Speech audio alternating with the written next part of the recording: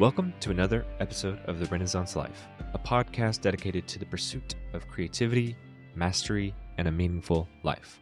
I am your podcaster in crime, Josh Wagner. Good to be here today. Today's episode is a conversation with the wonderful Kevin Kelly. Kevin Kelly is the co-founder and senior maverick at Wired. He is also the co-chair of the Long Now Foundation, an organization that champions long-term thinking. Kevin Kelly has also written a number of best-selling books, including The Inevitable, an excellent book, in my opinion, that guides you through, quote, 12 technological imperatives that will shape the next 30 years and transform our lives, end quote. And I highly recommend his newest book, Excellent Advice for Living, subtitled Wisdom I Wish I'd Known Earlier. It's a fantastic read, chock full of wisdom and insight. I'm super grateful that Kevin was generous with his time to have a conversation with me. I hope you get as much out of this episode as I did. KK.org is where you can find more information about Kevin's work. You can also find links discussed in the show notes or at renaissancelife.com/KK. Also, if you'd like to download an action guide featuring question prompts and action steps based on this episode, go to renaissancelife.com and join. Last thing, if there are any guests you'd like me to reach out and interview, send me an email at josh@renaissancelife.com. Alrighty, here's my conversation with Kevin Kelly.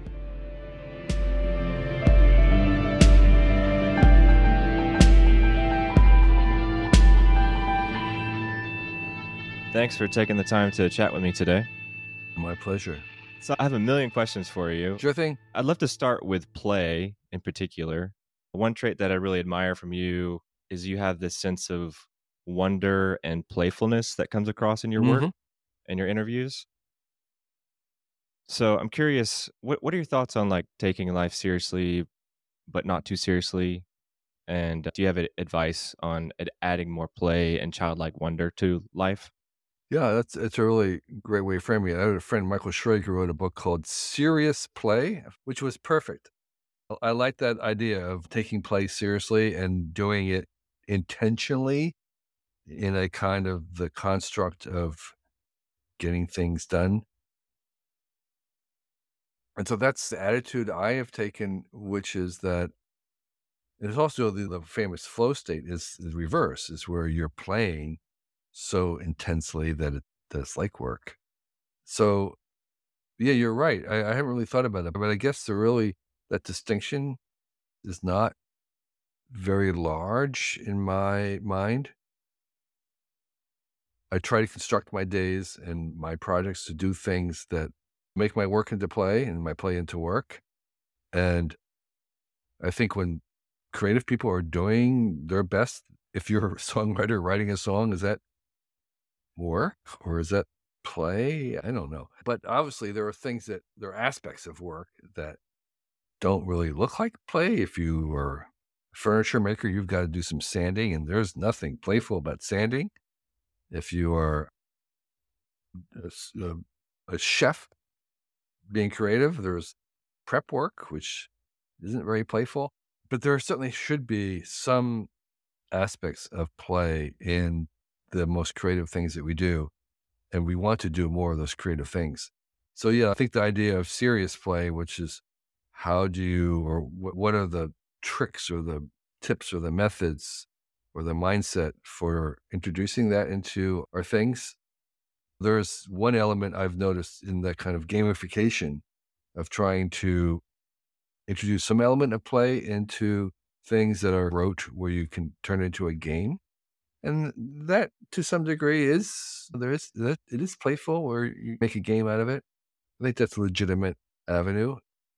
There are things where you deliberately try and do things differently, again, to prevent yourself from getting into a rut and also trying to explore alternative ways. I have a friend, maybe he's more the friend, like a mentor, Stuart Brand, the inventor of the Whole Earth Catalog, and his little game, I guess you could call it, playful, is that whenever he's talking about something he knows very well and has talked about a million times, he tries not to repeat himself.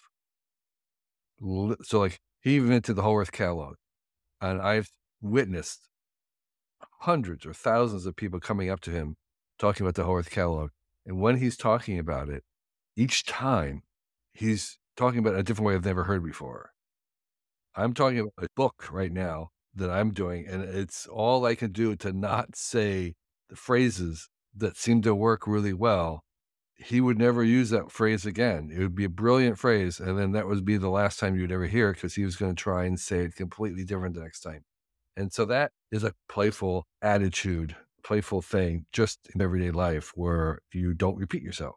You're going to playfully try out something. It may not work as well, and that's the cost. The cost is that this time when you say it, it didn't have quite the impact because it just was not as good. And instead of reverting back to the old reliable saw, he's going to keep trying a different thing. And that to me is a playful way to approach things. I love that. The couple examples that you brought up, woodworking and being a chef, like doing prep work, there's almost a meditative quality about that kind Sure. of work as well. Sure. It's meditative, but I'm not sure I would put playful, maybe in the greater context. Maybe there's a list of things besides play that are useful to bring to work. There's play and then there's meditative stuff. But there is one bit of advice in the book. I think it's in there. I can't remember now which stuff I put in or took out. That you want the productivity folks. This idea of productivity being really productive is a little bit misleading sometimes, because it isn't necessarily that we want to always reduce the amount of time that we're spending on things that we have to do. We actually want to find the kinds of things where we want to keep doing them for as long as possible. So reducing, becoming productive, like getting through the tasks really fast is one thing. But actually what we really want are tasks that we never want to stop. We want to take as long as possible. So you want to switch to those as much as Hmm. possible rather than just keep working on trying to get through things as productively as possible. No, you want something where you want to spend as much time as possible. Absolutely. And you mentioned your book, Excellent Advice for Living. I absolutely love it. One thing you've talked about related to that is making the main thing the main thing. Yeah. That's kind of a little Saul in Silicon Valley, but yeah. Yeah. Yeah. The main thing is to keep the main thing the main thing. And so that's about focus. It's like saying, look, the problem of today's world, and even in the startup world, is that there's ever expanding possibilities and choices and opportunities.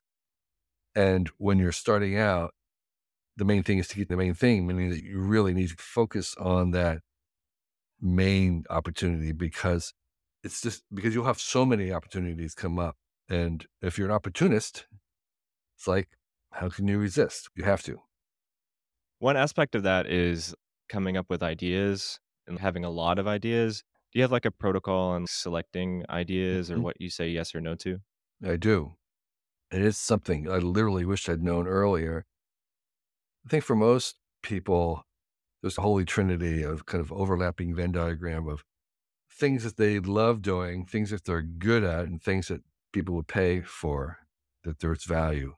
And if there's some overlap of those three things in that little sweet spot, that holy trinity where you're really good at it, you love doing it, and you're getting paid to do it, that is the kinds of things you're going to do. But I think there's another level beyond that, another circle maybe intersecting it, and something that I use a lot now all the time, which is, could anybody else do this? Is, could I imagine someone else doing it? This is a really great idea for a book. I'd be really good at it.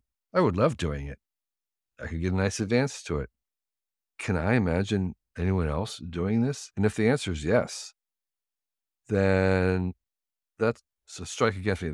I'm probably not going to do it, because I only want to do the things now that only I can do. And when I do those, it's easy versus hard, and there's no competition. So I don't have to be in a hurry. And it's usually the best stuff, my best work, because I'm the only at that point. And so that is a criteria that they will ask. And really common, like, can I imagine someone else doing it? Is there someone else who's already doing this? Is this someone else? Is this something that someone else can do? And by the way, that's one of the reasons why, even though there are, say, a lot of problems in technology in the world, and it is important to address those problems, besides the fact that I'm optimistic, I don't address those problems because so many other people do it better than I do. I don't need to do that. That's not what I'm here for. It's not that I don't value it or think it's important. It's just that other people can do that. And so other people have more trouble with the optimistic side, and that's the thing that I gravitate to and that I'm good at. Mm. I wanted to talk to you about optimism, actually. You've written about it. There's some great articles that you've written on optimism. And I really enjoyed your recent conversation with Tim Ferriss and the distinction y'all were jamming with on active optimism versus passive optimism. Mm-hmm. I'm curious if you have any recommendations on how to cultivate more optimism in your life. Mm-hmm. I think the main thing is to try to change your time horizon. The longer you can look back into the past and the more you actually look at it objectively and scientifically and at the actual evidence, the more you understand of the tremendous amount of progress that we have in the world, and that most of the things that are filling our world today with goodness were created by somebody who believed that this improbable thing could really come true. So basically, our present has been shaped by the optimists of the past. And if you take a longer view of the future, first of all, you can just accomplish so much more in 10 years than over a 1 year, not just 10 times more, but just substantially more. And a longer view allows the vision to overcome significant setbacks and downturns.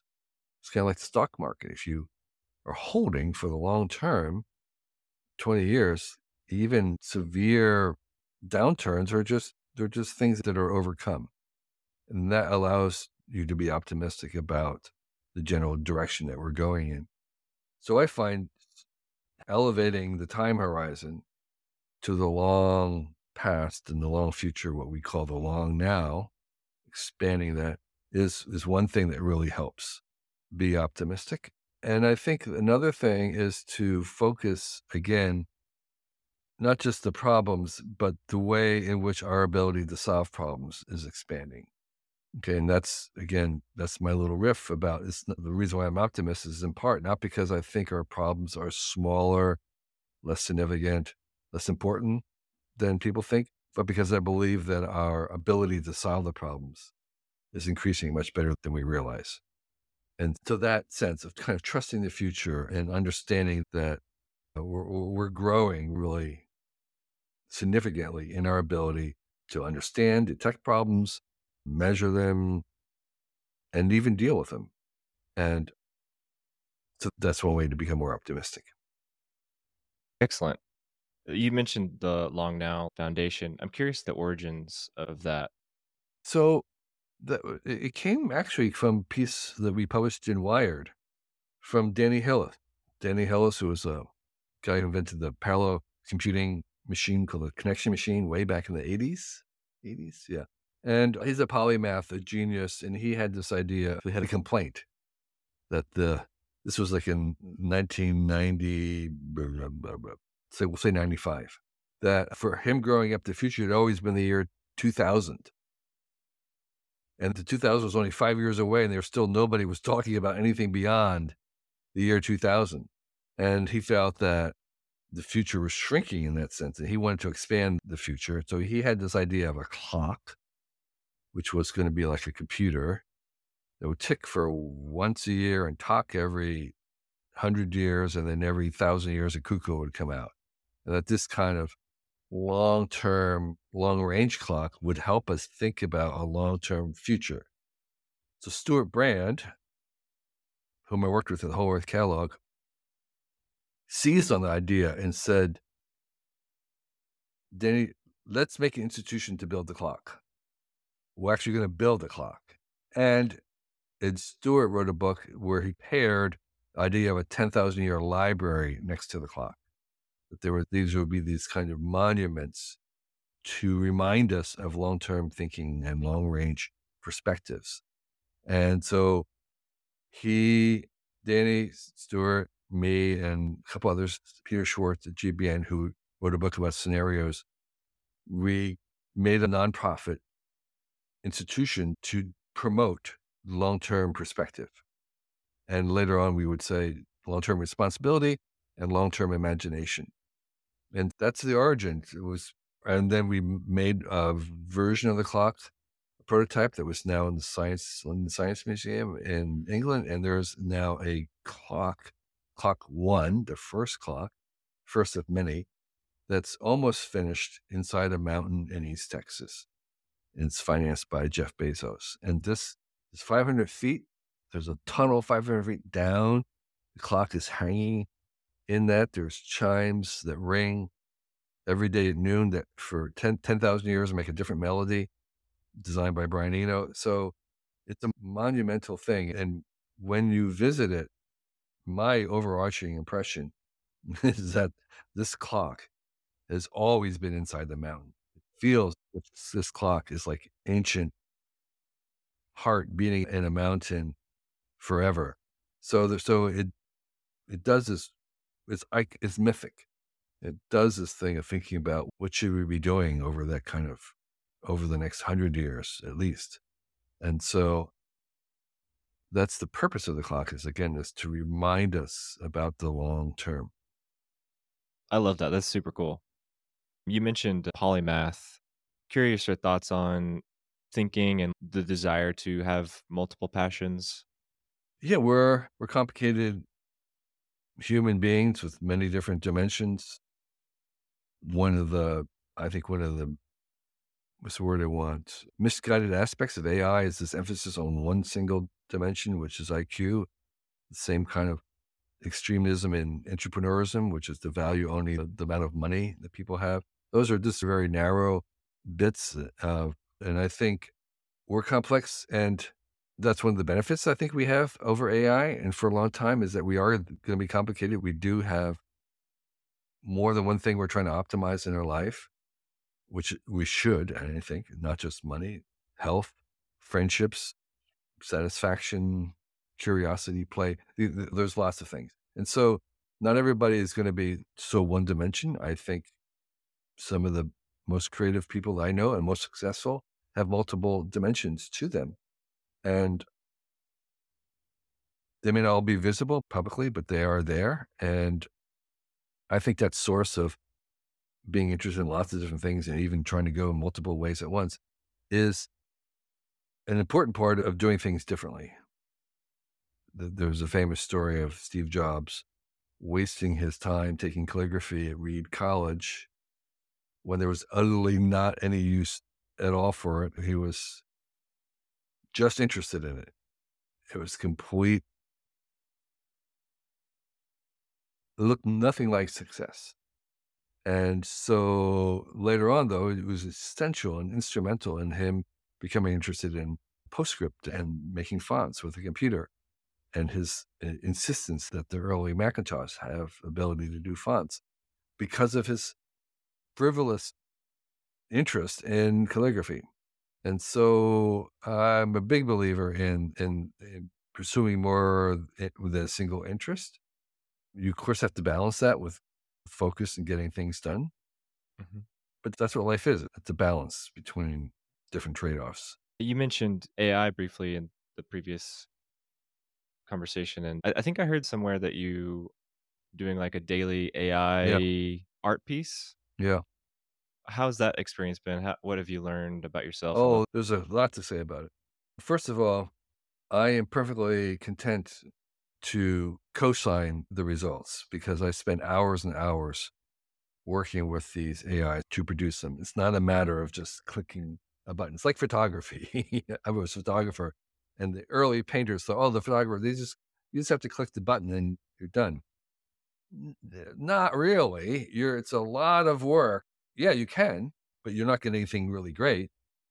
And working with AI is like photography, where you are exploring a space and you're going in and you're looking for it and you're moving around and you're having to work with the AI to get into the right position to get this picture.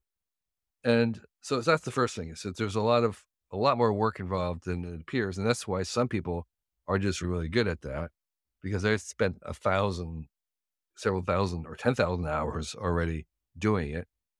And then the second thing is that I had a realization recently, which was that, so it's very easy to get the AIs to do something. It's really hard to get them to obey you, go where you want to go. And I had a realization, I've been trying to make it do art that I could see in my mind. I just couldn't get them to do it. And the realization was, aha, here's what it is.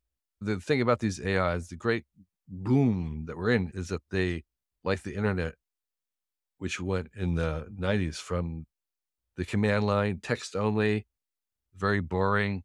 And then there was the big bang of the graphical user interface and the web. And now suddenly everybody got it because you had a graphical user interface to the internet.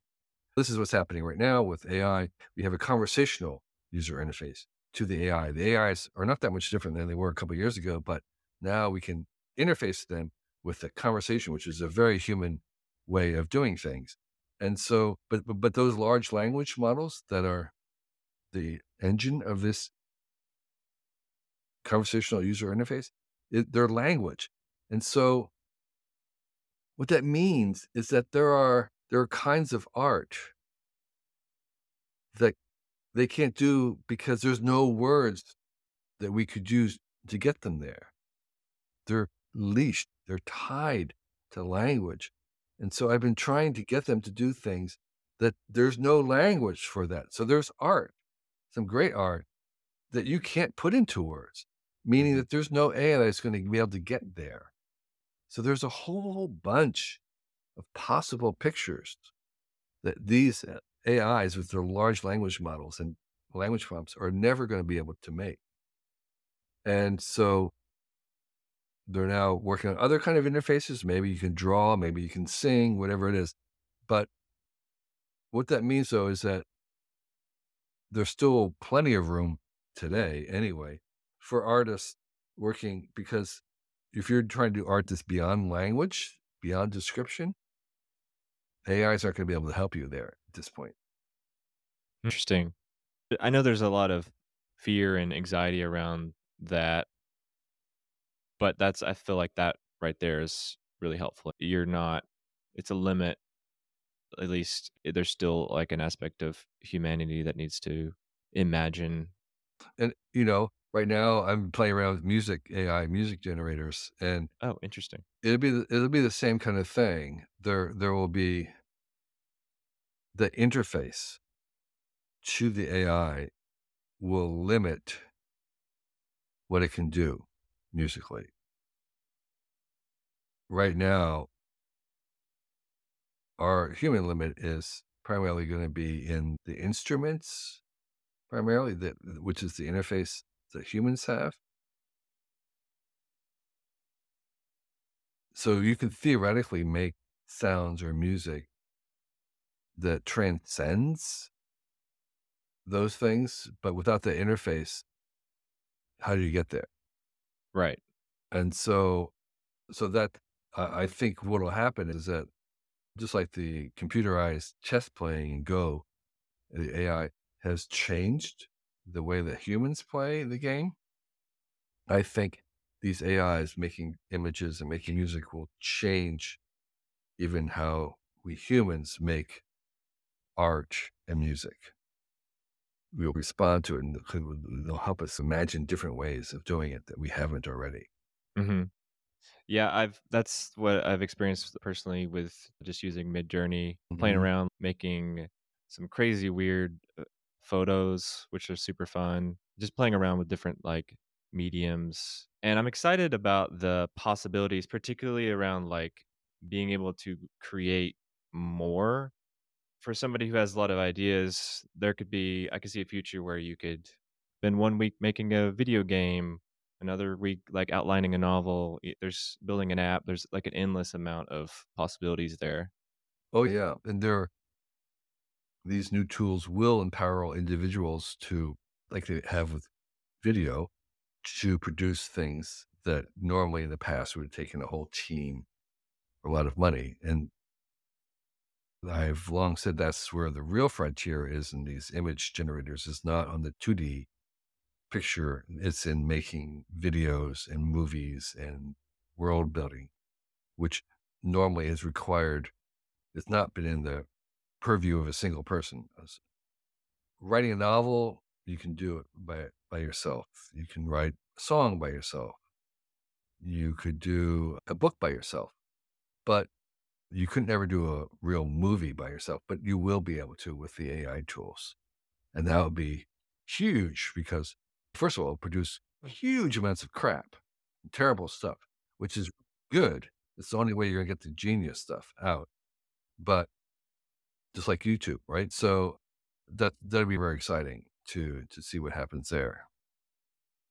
Yeah, I'm also excited about the education aspect, Yeah. like what Khan Academy is doing, for Yep. example, like ability to learn more quickly is interesting. Definitely. 100%. hmm To talk about your book here for a second, like I said earlier, it's fantastic, and I feel like it'll be a daily driver for me because I could get bits of wisdom at different points in my life. Yeah. But I'm curious if there's any particular pieces of advice that you wish people would focus more on. Who are my favorite children? I think, well, yeah, it's hard to say because there's some parenting advice. Not everybody has children. There's some kind of career advice aimed at the people who are young. There's some practical advice, but I would say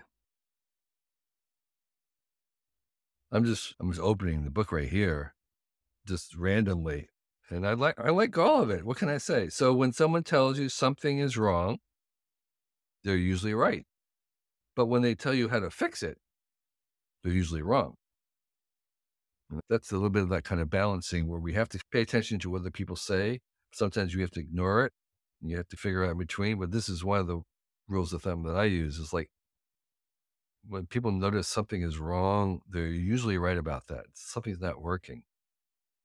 But the solution to it is much, much harder to envision. And they're usually wrong about that. And that's just because generally failures are much more probable and successes are improbable. So the failure is much easier to see, but the actual solution, the improbable thing, is really hard to see. So if someone tells you something wrong, they're usually right. If they're telling you how to fix it, they're usually wrong. That's good. The second one is on the same page. You're only as young as the last time you changed your mind. I first heard that from Timothy Leary, and he was always going on about being able to change your mind and that necessity of staying young because you're changing your mind and having that ability to be open to changing your mind. And then the third one on the same page is when you're hitchhiking, look like the person you want to pick you up. So I've done a lot of hitchhiking and that really does work. All right. So yeah, if you want to be picked up by some drunk guy in a car, then yeah, you've got to look like a hobo. But if you want to be picked up by somebody who's going to take you to lunch, put on a tie. It makes a lot of sense. I've got a few here that I've marked. Okay. I'm curious if you want to riff on them a little bit. Sure. This one, this is the best time ever to make something. Yeah. None of the greatest, coolest creations 20 years from now have been invented yet. You are not too late. Oh my gosh. Yeah. There's two reasons why this is the best time. One is from the view of history, from the past, there's never been as good a set of tools available to everybody than today. There's never been more information about how to do things, how to make things so you can learn than today. There's never been easier, more available money and capital floating around than today. There's just so many ways in which today is better than any day in the past to start to make something. Then if you turn around and look to the future, it's also the best time. They'll look back in 20 years from now to this day in 2023 and saying, man, I wished I was working back then because at that time, today, there are no AI experts compared to what there'll be in 30 years. There are no prompt engineers compared to what there'll be in 30 years. There's no experts in the metaverse, virtual reality, compared to what they'll be in 30 years. And so, yeah, this would have been the time to start those things because there was no competition. There were no experts compared to where we're going. And so this is literally the best time ever, both from the past and the future, to make something. And the good things, the greatest things haven't been made yet. So you're not late. Do you have any recommends on catching or riding some of these technological waves? You say riding, surfing them, you mean? Yeah, yeah. Yeah. Meaning like trying things, being open to. Yeah. The only way you get to steer these things is by using. You have to use. You can think about these all you want. It doesn't thinking will only take you so far. It's action.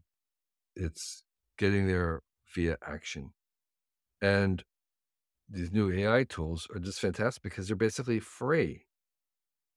You can pay a little bit more to have access, but it's a minor amount of money, and you can just be working on it day and night and becoming literally the AI whisperer, becoming the expert. And those 10,000 hours that you'd put into it would make a huge difference.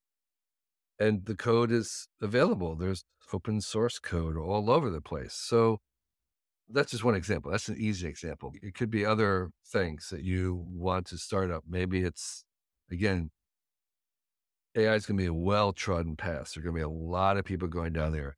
That definition of success is going to be occupied.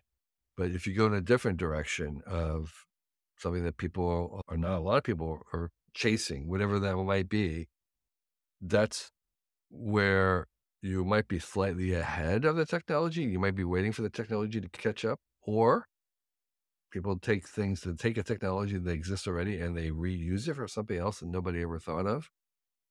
That's what Uber was doing in some senses. GPS had been around for a long time, but they were just using GPS in a new way that was just really fabulous. I don't know. I don't have any special tips on writing it other than using it yourself, using it and understanding the harms and the goods and what it's good at and what it's not good at will tell you more than anything else. Like VR, AR, you can buy a headset and you could be incredible. You could be exploring all kinds of things that you could even be patenting things right now in AR and VR. Just because you could be exploring ways to do things like misdirected walking. Do you know about that? I don't think so. This is a little example. So this is about VR, virtual reality. We have a goggles on, okay? And it's dark. It's not the mirror world or the metaverse where you see through. It's VR. It's VR in a space where you're going to walk around. So they're using it for games. And so the idea is you want to have a game where you're walking around in this and there's some kind of correspondence with the things that you're feeling with the goggles on because you can't see anything. So the idea is that you would see a flaming torch and you'd reach out and you would be holding a wooden pole. So it feels like it's a torch. And as you move it around, it's doing all the things that the torch would do in VR. Okay. So there's a way in which you can take a small room and make it a big room, because what they would do is when you're walking, you would see this thing you were going, and then when you would turn, you turn to the world and you would walk in that direction. But what they're doing is the programmers are slightly cheating you. So you think you're walking in a straight line, but you're actually walking in a circle. I gotcha. Okay. That's really smart. Really smart. Yeah. Or they do other things like you're reaching for different bottles, but there's actually just one bottle there. Right. Okay. That's really interesting. Really interesting. Okay. So Yeah. my whole point of that is just that you could be figuring those things out really early on by exploring and doing cool stuff. And you could just way, way ahead of the curve in terms of being a pioneer in that, because just because you wanted to play around, because you wanted to kind of fool around, because you wanted to see what would happen if I did this and what would happen if I do that. And they could be even patentable ideas that eventually someone would come along and say, yeah, we need to do that. So my only point was is that you could take existing technologies today and you could play to go back to our beginning. You could be playing around with them just to fool around and to see what's possible. And you would be the pioneer. And 20 years from now, they would say, yeah, I wish I could have just bought a pair of VR goggles and just explored to see what it was been so cheap to have done. Why didn't I do that? I love that. Let's see. Another quote that really resonates with me right now from your book: three things you need: the ability to not give up something till it Mm, works, the ability to give up something that does not work, and the trust in other people to help you distinguish between the two. yeah. Yeah. I think I preach the gospel of not being the best, but being the only. But the weird thing about being the only or becoming the only is that you can only become the only with the help of everybody else. You can only, you can't become yourself, fully yourself by yourself. You need a whole community to make an individual. So there's this paradox there. And so on this trip, on the kind of the journey of deciding whether to abandon something or to give up or to never give up, you may not be able to solve that yourself. You really do need to rely on other people around you because we are so opaque to ourselves. We just are the human psyche, the human mind is just deliberately op- opaque to itself. So you can't mess up. It doesn't, you don't have direct access to the controls of it because we would just completely, it's like having access to a source code. We would just completely screw it up if we had direct access to it. So we're deliberately obscure and we find it really hard to figure out what our actual motivations are and why we do things. That's on purpose in terms of evolution. But it makes it really hard for us to know ourselves, to be able to go on this journey of becoming who we should be, who we want to be, the best you. We need outside views because we don't have enough of a view internally to get there. So sometimes you have to hear the data, like what doesn't work with people. And other times you have to ignore it, but discerning those is going to rely on other people to help you say, that's definitely something that's real. Everybody sees the problem with you or about this. Okay. All right. That's a bit of data that you need to pay attention to. Hmm. How do you go about cultivating that type of tight knit friendships, Yeah. and people who want to enable each other? There, a true friend will ask you for nothing and give you everything. So most real friendships should be on that basis where there's nothing really expected either way, or just other than you're being there. Going beyond that to colleagues, the people that you work with, and customers and clients can also tell you, you also need them for this kind of thing. And family, where you have no choice about. That's the thing about, that's the definition of family is you're stuck with them. Okay. And so the other bits of wisdom that I talk about in this book about being generous and about being never be, you can't be too kind, right? Those are all things that are necessary to maintain those kind of conversations. And then like an example would be the rule of three in a conversation, which is my bit of advice.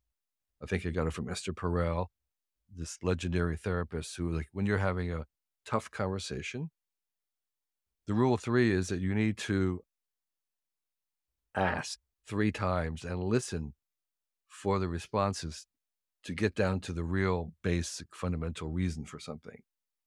And that the other person who is divulging actually needs you there to listen and needs you to ask them because they cannot say it on their own. They cannot get there. They require a willing person to listen to be able to lift it out of themselves because they don't know it.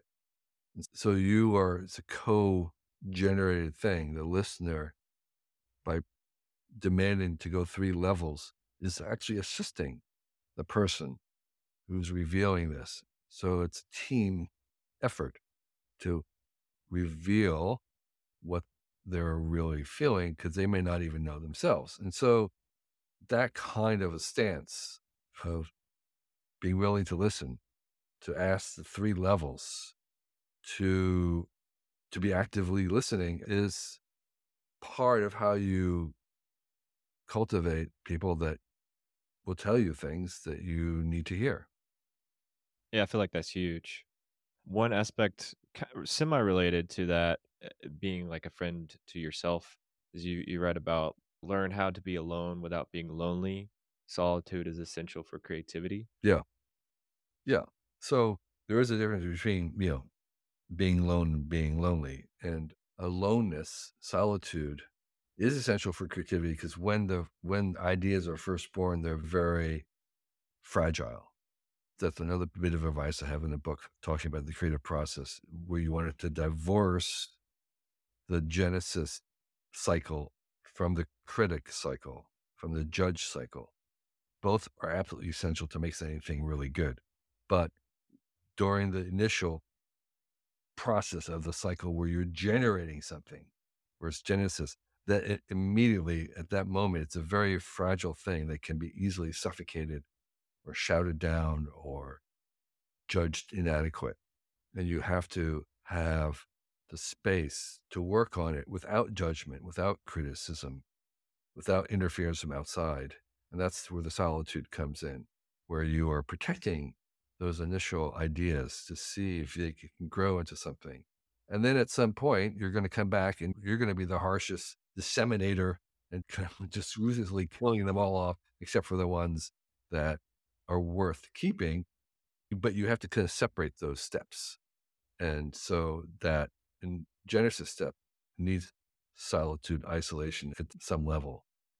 Another really good one that I need to think about more is your best job will be one that you were unqualified for because it stretches you. In fact, Hmm. only apply to jobs you are unqualified for. Hmm. Do you have any particular advice on approaching that process of trying to apply for an unqualified job? My other little bit of job application advice in the book, I think, again, I might not get exactly right, but it was if you are, if you're going to a place, to a, let's say a boss, and your main reason for the job is that you need the job, then you're just giving that boss another problem. You're the problem for the boss.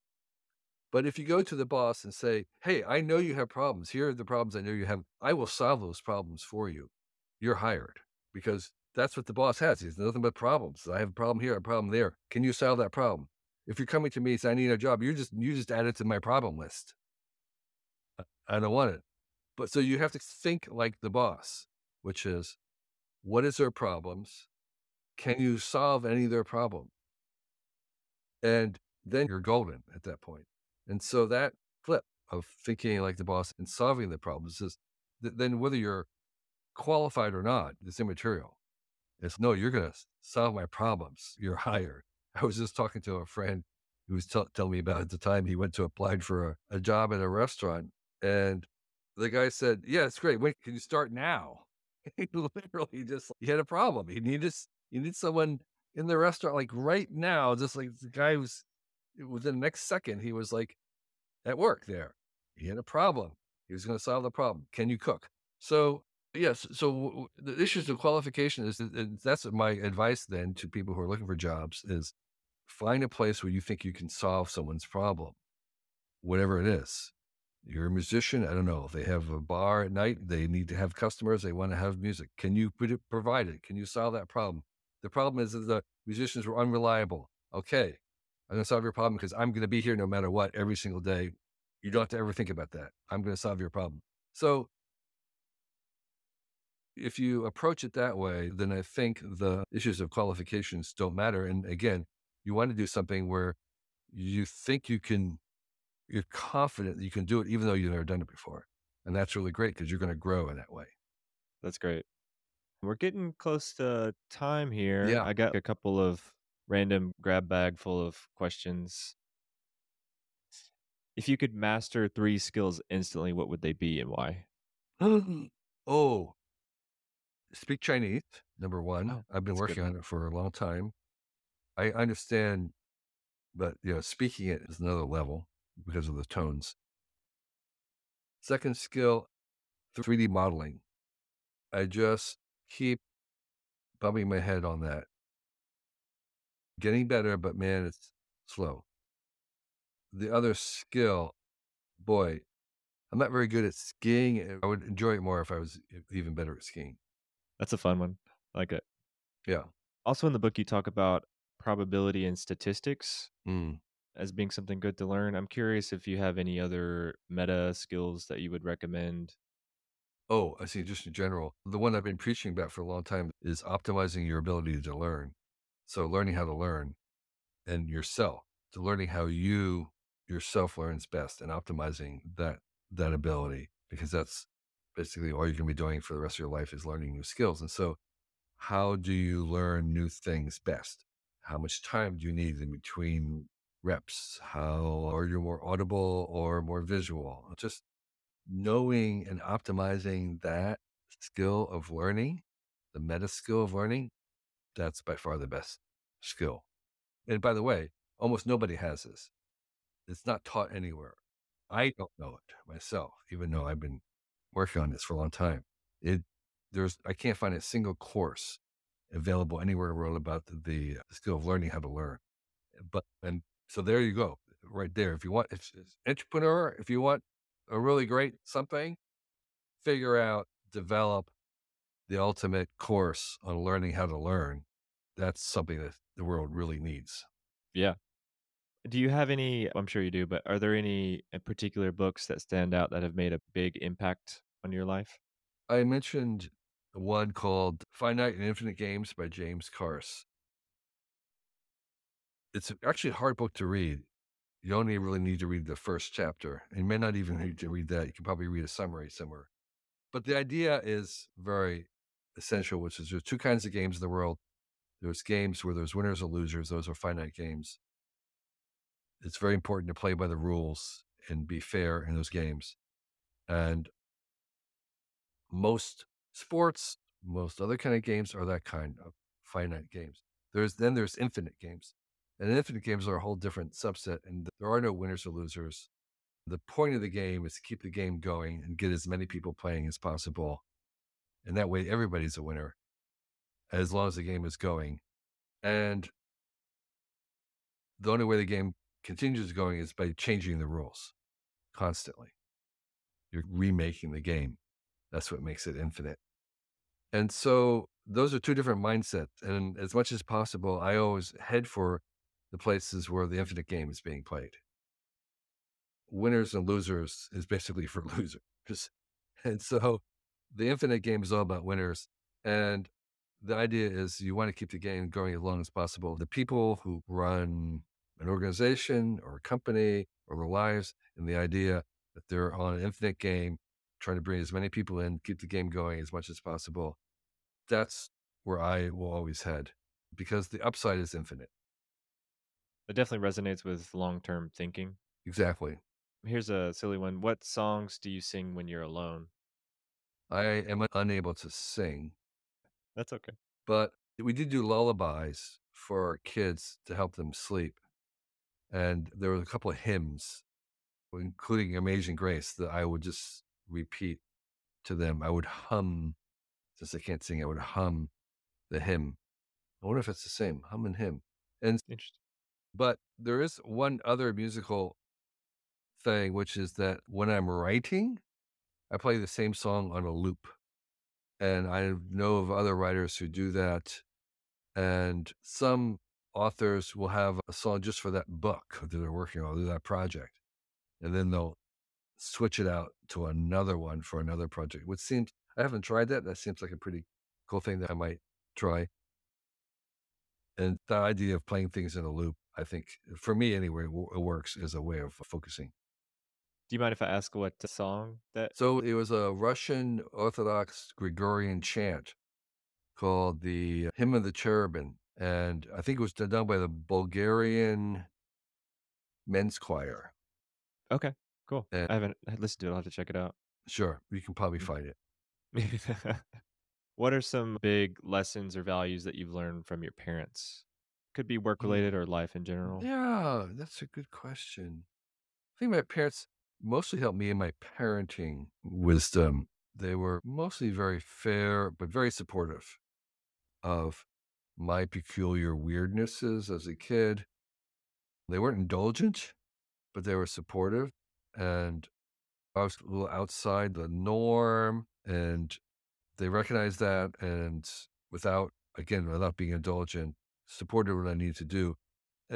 And I don't mean by giving me money, because I didn't get any money from them to do my projects, but they were supportive in terms of encouragement and interest. And like my dad knew I was in science, so like he worked for a company to bring back some books that would be about science, so I could read the books, stuff like that.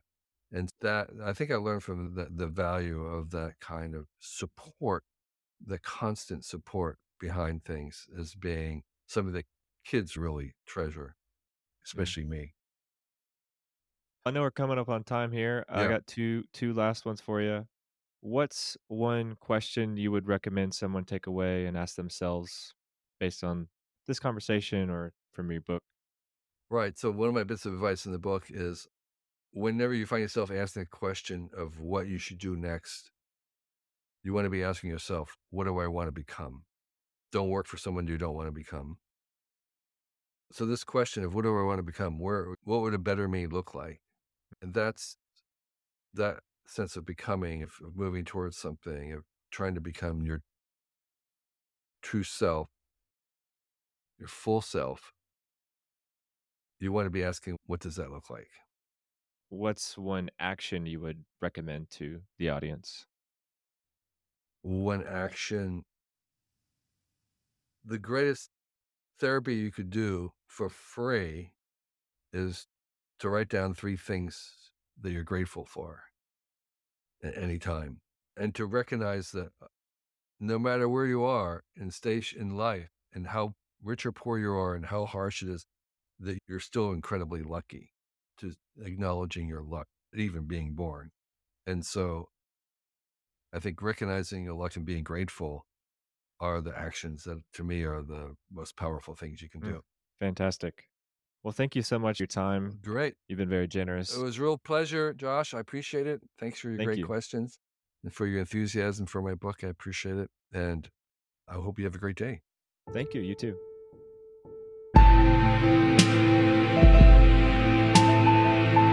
Well, here we are at the end. Thanks for taking the time to listen to another episode of The Renaissance Life. And thanks again to Kevin Kelly for taking the time to chat with me. As mentioned, you can find links discussed in the show notes or at renaissancelife.com/KK. If you'd like to download an action guide featuring question prompts and action steps based on this episode, go to renaissancelife.com and join. Until next time.